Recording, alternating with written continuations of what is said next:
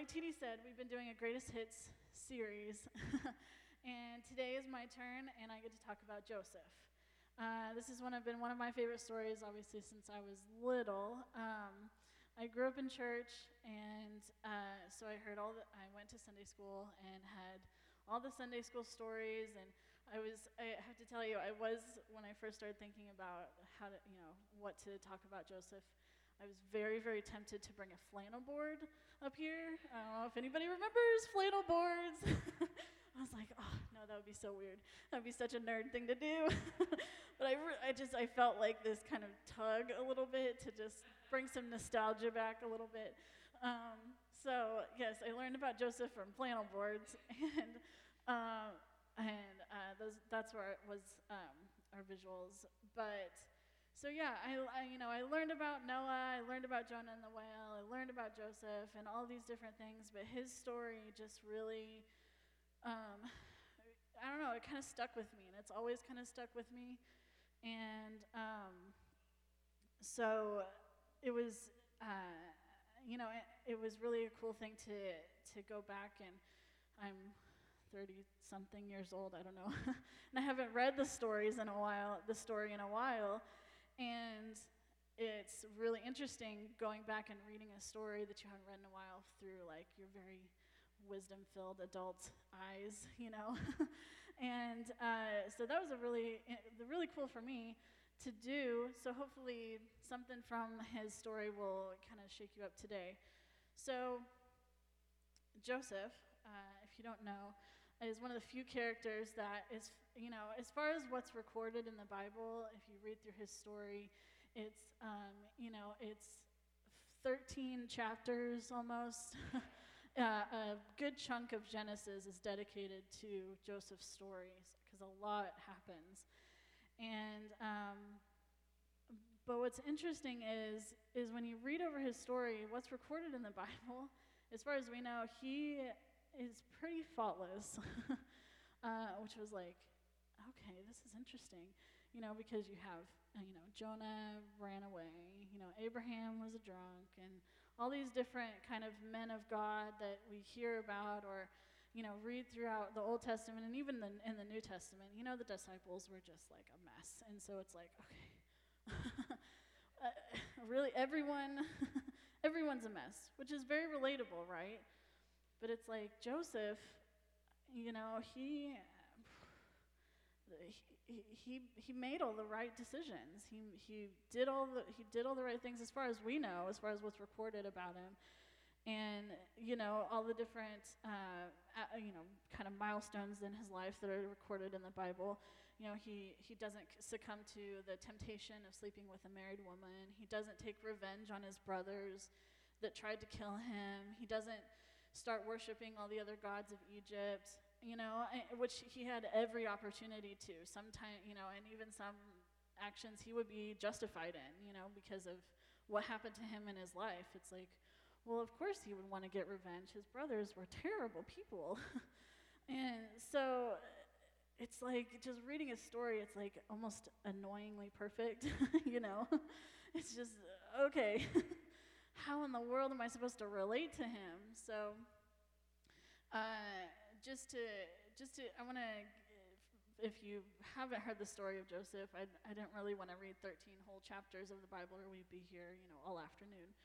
So I want to give you a quick overview of his life and give you some context of where his story falls in line with other people in the Bible. So, starting in Genesis 37, we see Joseph at 17, and he's telling his brothers about these like strange dreams that he's having. Now Joseph is the son of Jacob, which it goes, Abraham was, given the prophecy by God, or he was given the covenant by God that his seed will, be the nation of Israel and all this other stuff. So it was Abraham, and then Abraham had Isaac, and then through Isaac was Jacob, and Jacob was, his name was changed to Israel and all this other stuff. So Joseph is one of the 12 sons of Jacob, so who later then became the 12 sons of Israel. or the 12 tribes of Israel, sorry. The 12 tribes of Israel. And Joseph was born when Jacob was actually like 100 years old. Is anybody 100 years old in this moment? Okay. Maybe we don't want to admit to it. No. So nobody, so there's some people that live to 100 around here, but that's very rarely seen. So imagine having a baby. You just had a baby. Imagine you being 100 years old and having little Ledger at home, right? Oh, big stuff. So yeah, Jacob was about 100 years old, and Joseph was number 11 of the 12. And his older brothers actually developed this like major hatred for Joseph because Jacob made it very, very obvious how much he loved Joseph, right?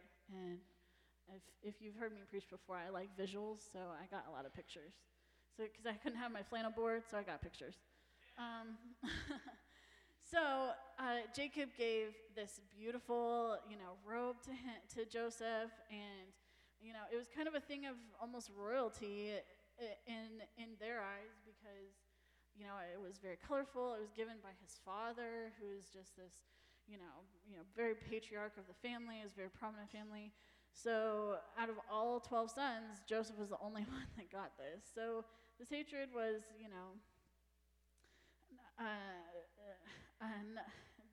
intense, to say the least. So Joseph, for some reason, at 17, decides to tell his brothers about these dreams that he has.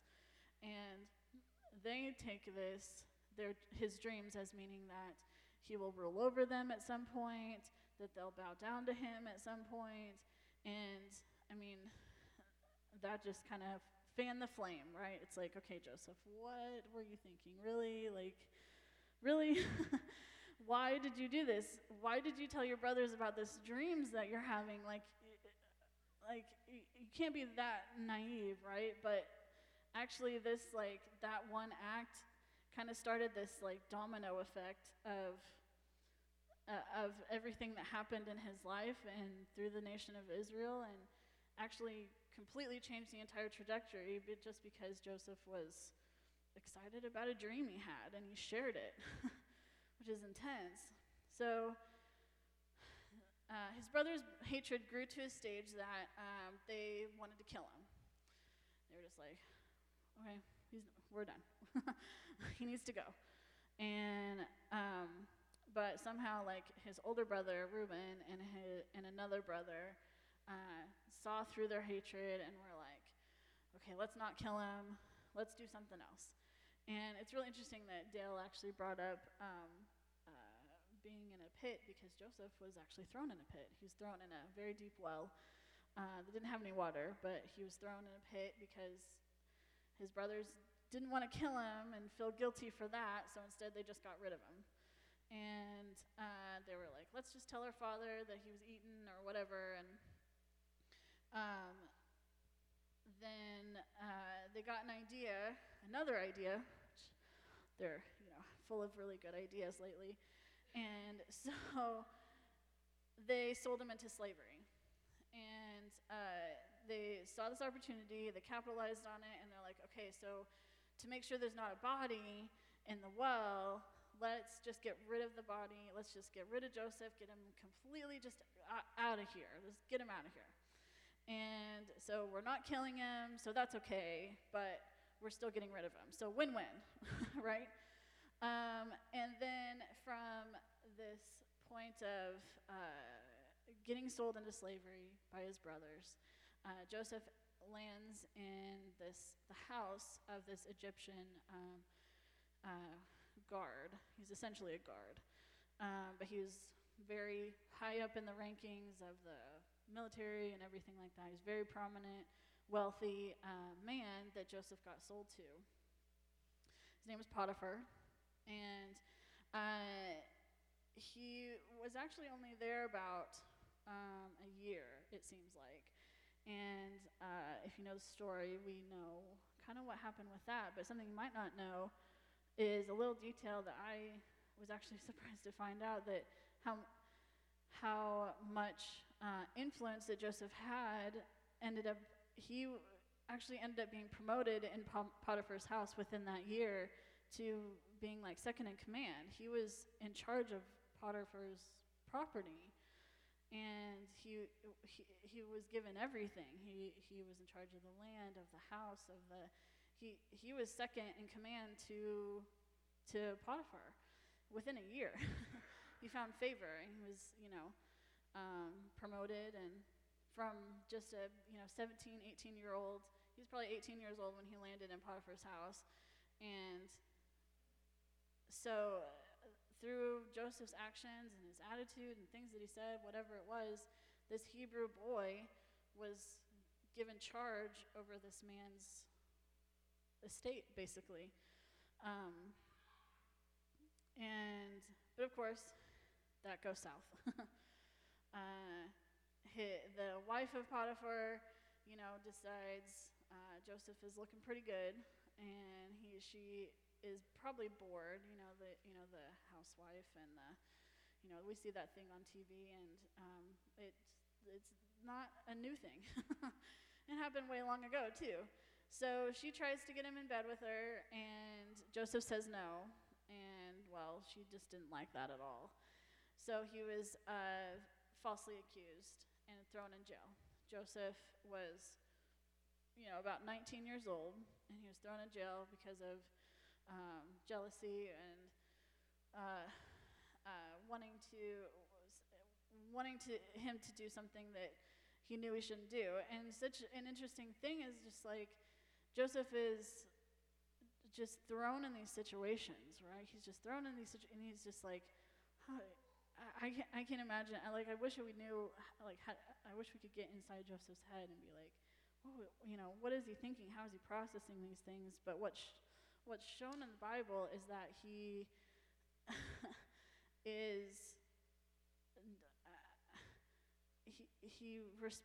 the way that he responds to things is in kindness, and he never wavers in his faith. He is in Potiphar's house, in this Egyptian man's house, and who knows what he's experienced and seen, and his faith in God never wavers, right? And so he's thrown into jail. He's there about 12. Oh, I got a picture. Nice. He's there about 12 years in jail, and also again, while he was in jail, we hear a lot that he interpreted the dreams of the two men, which are pictured there. But at this point, he was actually head over all of the prisoners in the prison. He was like head prisoner. I don't know what it was technically called, but it was like the warden and then Joseph. It's like, and so he had charge. He was a prisoner still, but he had charge over all the other prisoners. It's like, okay, do we see a trend happening here? Okay. So Joseph's life was, kind of a roller coaster, right? And he's doing everything right. He keeps ending up in these weird situations, but he keeps, doing everything right somehow. He is faithful to God.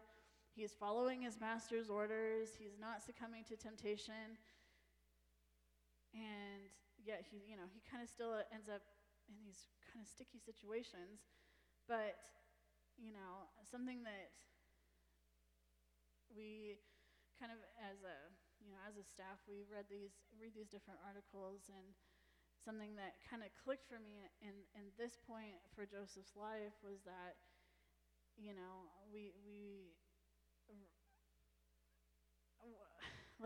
what do toxic people hate the most? They hate healthy people, right? So, Joseph's brothers were very toxic, so they got rid of him. Potiphar's wife was toxic, so she got rid of him. And it was just like these people that Joseph is surrounded by. He's just getting beat on and beat on and beat on, and Joseph remains like this healthy, spiritually, emotionally healthy sort of man, and with integrity and carries himself with integrity, and people see that, people recognize it, and they either respond very negatively or they respond very positively. So it's very interesting to think about, right? And how applicable to our lives can that be, right? So Joseph was elevated, and he found favor in every single place he inhabited throughout his life. He was elevated to favorite son by his father. He was given full responsibility of everything in Potiphar's house, and he was promoted to watch over all the prisoners. And then the what is that? Pièce de résistance. He was second in command over all of Egypt. Now, Egypt during this time was like the most powerful country. They had the most wealth, everything, and so like they're very powerful. And Joseph, let's not forget, Joseph is a Hebrew. Egyptians and Hebrews hate each other. Joseph is promoted in all of these different situations in this foreign country to have a lot of power. So this is like kind of miraculous, right? I mean, the fact that he was elevated in an Egyptian man's house, a military man's house. He was head prisoner in a place surrounded by powerful Egyptian men, and then he was promoted to second command over all, that country. Second, number 2, vice president of the country where his culture is hated, like hated. and so, I mean, what else could Joseph do besides give glory to God? I mean, like, what else could he do? Because it wasn't because of him. It was God is the only reason that he ended up there, because every situation could have, at any point he could have been killed, at any point he could have been forgotten and ostracized and left out to die, or anything could have happened at any point. But Joseph remained faithful, so God remained faithful, right? So what do you think would happen to us in this room? The people in the city, this state, this country, this world, if we shifted our perspective and started finding value in whatever's right in front of us. I have a tendency to overthink things. I have a tendency to, kind of carry the weight of the world on my shoulders, and it's this very cyclical thing that kind of keeps coming around, and it's like, okay, when I'm down, I feel guilty that I'm not doing enough, I'm not being a good enough Christian, I'm not talking to people enough, I'm not ministering enough, I'm not being a good enough influence, I'm not saying the right things, whatever it is, so I feel guilt about that. And then I start doing those things, and I start seeing the needs that are needed. So it's like you start talking to people and you hear their stories. And you kind of start to take that on, right? You kind of start to take on other people's burdens sometimes. And you're like, oh my gosh, I want to help. I want to fix. I want to, love, and I want to help them get out of that situation that they're in. I want to give them hope. I want to give them love, all of these things. And so it gets heavy. It gets heavy. And you see on social media, you get caught up in, in the news and the horrible things that are going on. And you see the things in the city that are going on, and it's big. It's big problems. And it's like, I can't do it all. I can't do it all. I'm ill-equipped. I'm not qualified. I'm not. Oh man, that's too much. And so then, it's like you step back. It's like, okay, that's too much. I can't handle it. But then you feel guilty for not doing enough. And so it's like this weird sort of thing. And so this horrible circle I get stuck in. I don't know if anybody else does. But this phrase that I titled my sermon as "Bloom Where You're Planted." I heard this from a friend of mine who's a writer, and it just for some reason it brought me so much peace, because it's like, instead of taking the world on my shoulders, why don't I just deal with what's right in front of me? Why don't I just find value in what's right in front of me. If I don't have a spouse, but what if we found value in this, in our spouse, in our children, in our house, in the things that we've been given right now? Because Joseph found value in where he was at in that moment, right? He was sold as a slave, and I mean, we don't know if he grumbled or complained or had a bad attitude. It doesn't seem like he did. It wasn't mentioned, but I mean, he sold as a slave, and he could have, been consumed by revenge for his brothers. He could have been consumed by fear. He could have been consumed by anger towards just this horrible situation because he's been told all his life that, God is faithful, God will help you, God will save you, God is with you, and yet he's constantly in bad situation. He could have been, justifiably had such a horrible attitude and been so angry at the world, right? But he didn't. And something I said in pre-service prayer, it's like, just looking at Joseph's life and what he did and the things that he chose to do and the way that he chose to live his life, it's like, okay, we are capable. So people are capable of being this way. So it's like encouraging to me because I'm like, okay, you don't have to be a mess. Like your life doesn't have to be a mess, or it doesn't have to continue to be a mess. You can do better. You can get better. You can get out of the different things, and you can be prosperous where you are right now. I mean, so instead of choosing to get swept away by greed or lust or revenge, anger, fear, instead choosing forgiveness, choosing grace, mercy, love, self-control, the fruits of the Spirit, choosing that instead of this, these other things that just continue to weigh you down. And not to say that you can't feel emotions, right? But, getting a hold of your actions, your choices, your thoughts, how powerful would that be if us in this room kind of shifted a little bit and did that instead? I mean, how much influence would you have at your job if you did that? How much influence would you have in your household, and how much positivity would come into your household, into your life, if we did that, if we decided every single day to do that? So think about it. I mean, what if you went to work tomorrow and instead of approaching everything with anger and hate in your actions, what if you instead approach things with humbleness and kindness and grace? Do you think, do you think you would find favor? And I know, like, my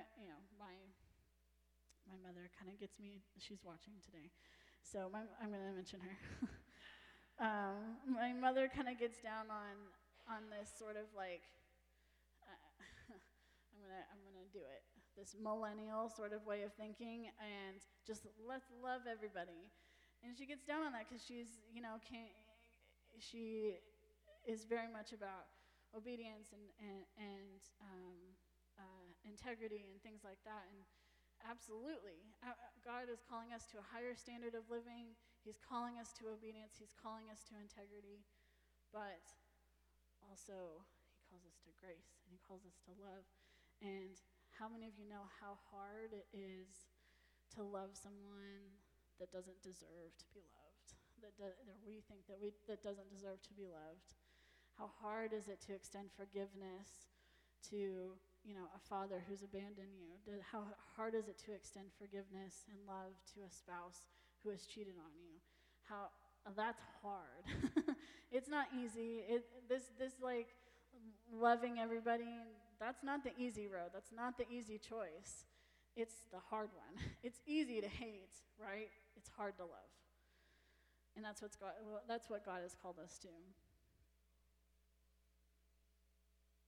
So, I've lost my place.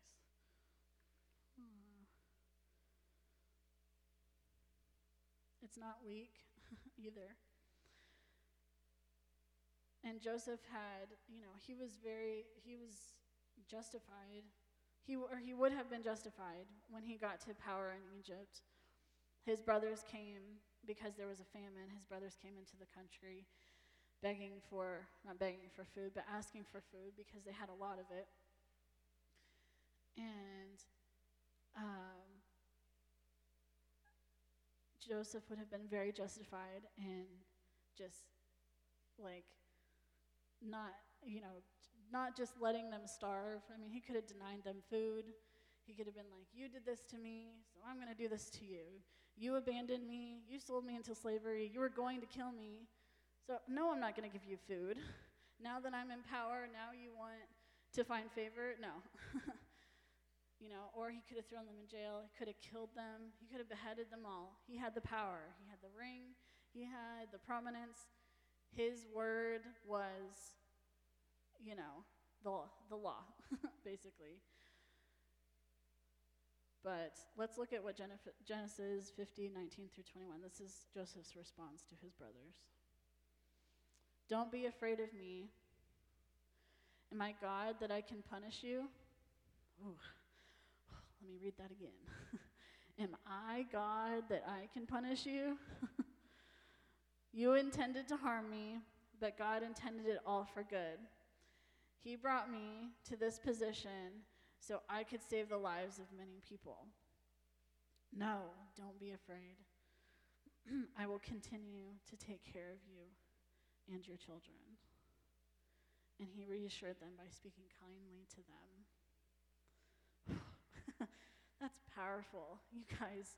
That's powerful. I hope you didn't miss it, because it is powerful. To approach someone who has hurt you so deeply, to approach someone, family that has betrayed you so deeply, to approach them with forgiveness and love, and not only that, but to provide a new home and to provide food in a situation where they were starving and destitute and all hope was lost. Joseph was literally their only lifeline. This famine that came on Egypt went out past Egypt into other countries, into the surrounding countries. It was devastating. And so lots of people came into Egypt for food, and Joseph's brothers were one of them.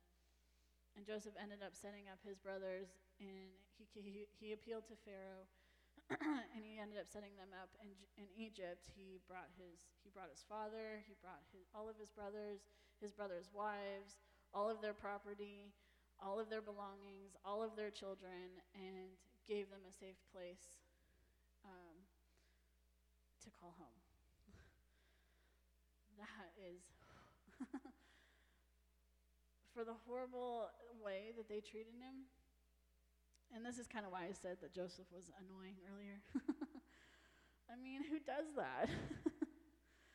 Who does that?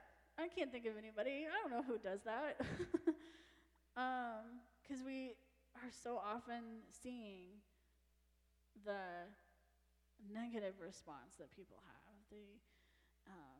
We're seeing people being murdered or abused or forgotten or left behind or abandoned and left to their own devices.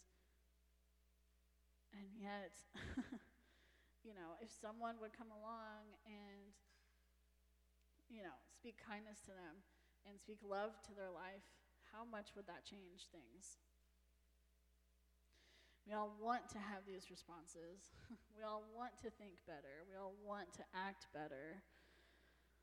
And it's just so easy not to do those things. It's so easy to sit on Facebook and see the horrible things that people are doing and to respond. It's easy to type a message of anger or resentment or judgment towards what people are doing.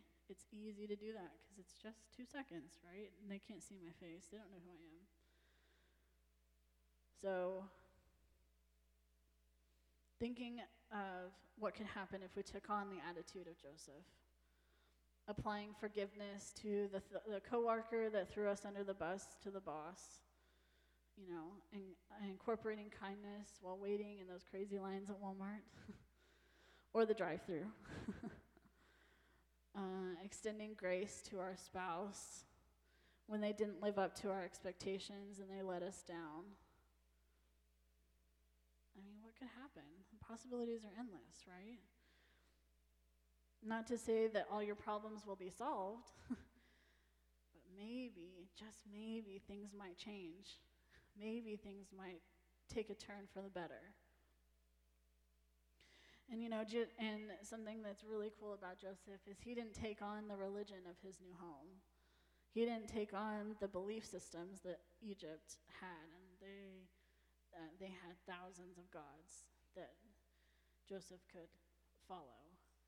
And he was second in command, and even his, commanders and people underneath him knew Joseph's faith. He knew that he didn't follow all the other gods. They talked about it. They told other people about it, that this guy is different. He doesn't look like anybody else, much less he doesn't worship like anybody else. He doesn't act like anybody else. He's different. He didn't take on, and Pharaoh didn't command him to. I mean, that's favor, right? That's favor. And that's powerful that God, opened those doors for him, because Joseph was able to save the entire nation of Israel. He saved his 12 brothers that eventually grew into the thousands and thousands of people that were known as the nation of Israel. And they would have all died if Joseph hadn't been in the position that he would have been in. Egypt, remember what I said, Egyptians hated Hebrews. So what would have happened to his brothers if they came and appealed to Pharaoh? They would have gotten a big fat no. No. We hate you. We're not giving you our food. So Joseph never compromised. He never wavers in his faith. And I know that's daunting. And I don't want to make you feel guilty if you have wavered in your faith. I'm preaching to myself. I've wavered in my faith many times over my life. This is not a guilt trip. This is an encouragement that today things can be different. Today, moving forward, you are not defined by your past, but you can learn from it, right? You can make different choices. You can have a different attitude. You can, just make a difference. You can make a difference. And even though you don't feel qualified, even though you might not always have the right words, you can make a difference. Just even in, your kids' lives, you have a whole realm of influence within your own house. Take advantage of that. Don't let it pass you by. Don't just get your blinders on and just survive. Be intentional. God has given you things that you are meant to steward right now. Even if it's not what you expected, if it's not what you hoped for, it's still a gift, right? It's still given to you by God to manage well, to steward, to grow, to flourish.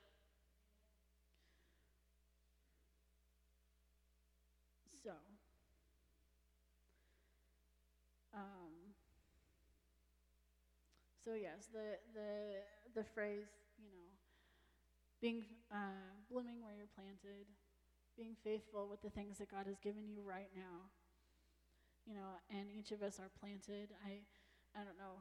I think there's a few people in here now. I tried to plant tomatoes this last year and it didn't go quite so well. But I love plants. I love trees. Trees speak to me on a spiritual level for some reason. I don't know why. They're just so cool. And throughout the Bible, you can see how plants are used by God. The fruit of the Spirit, the tree of life, all these different things. And so I love plants and I appreciate them so much because they're so, you can learn a lot. And so we are all planted in all of these different situations. We could be transferring from one situation to another. We're planted in a house, we're planted in this job, whatever job it is. We're planted in the city, and we're planted in a marriage. We're planted in a family.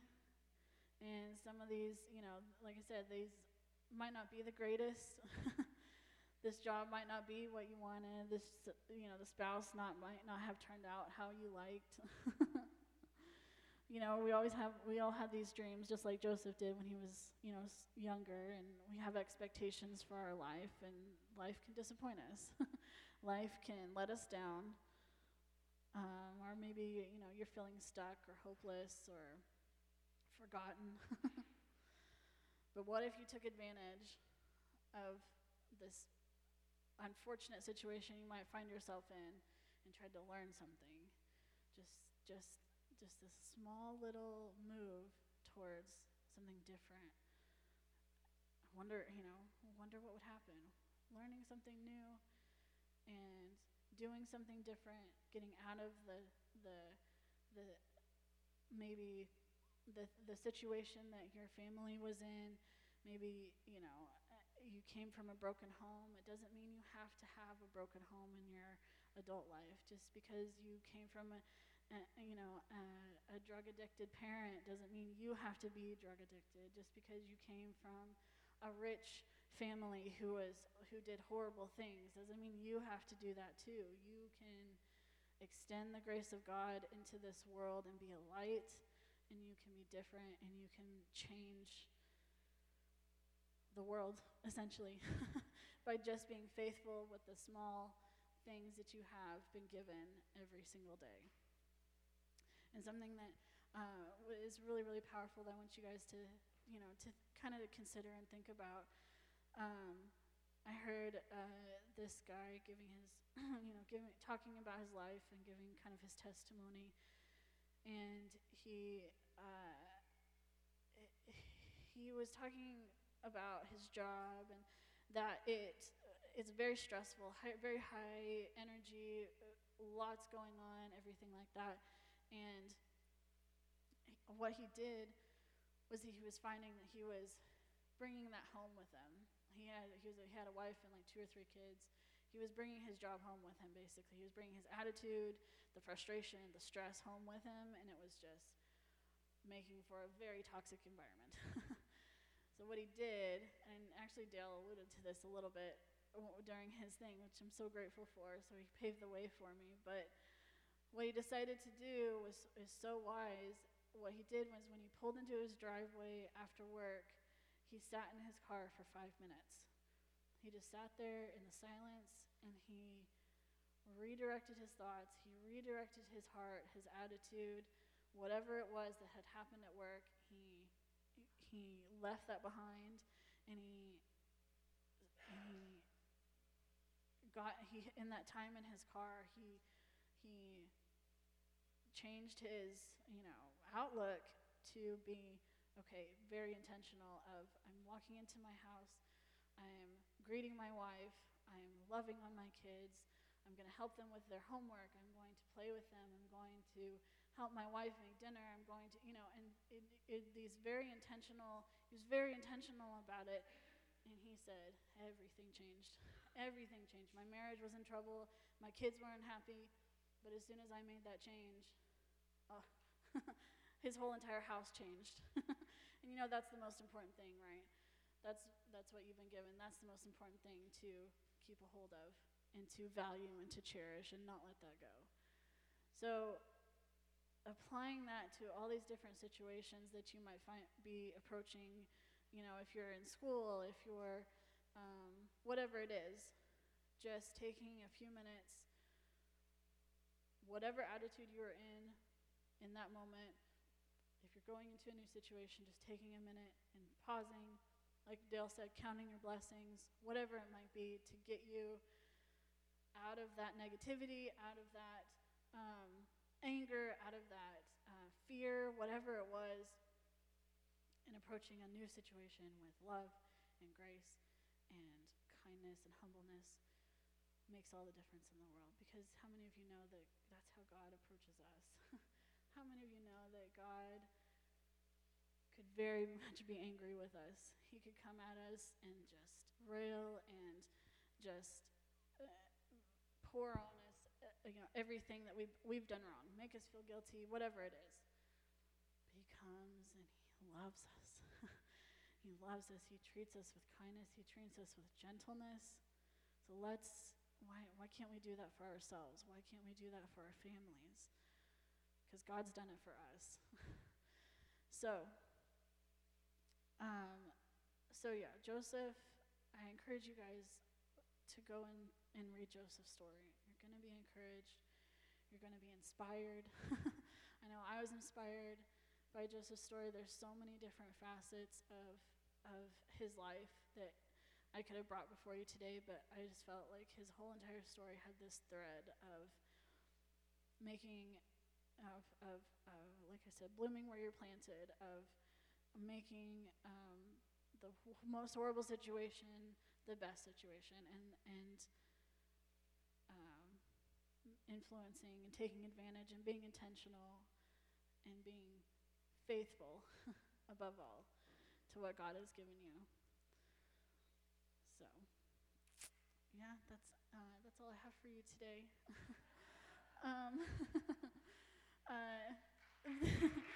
TD, thank you so much for listening. I want to encourage you guys. Just thank you for being here, for being part of this, for what we're doing here. And yeah, I'll turn it over to TD.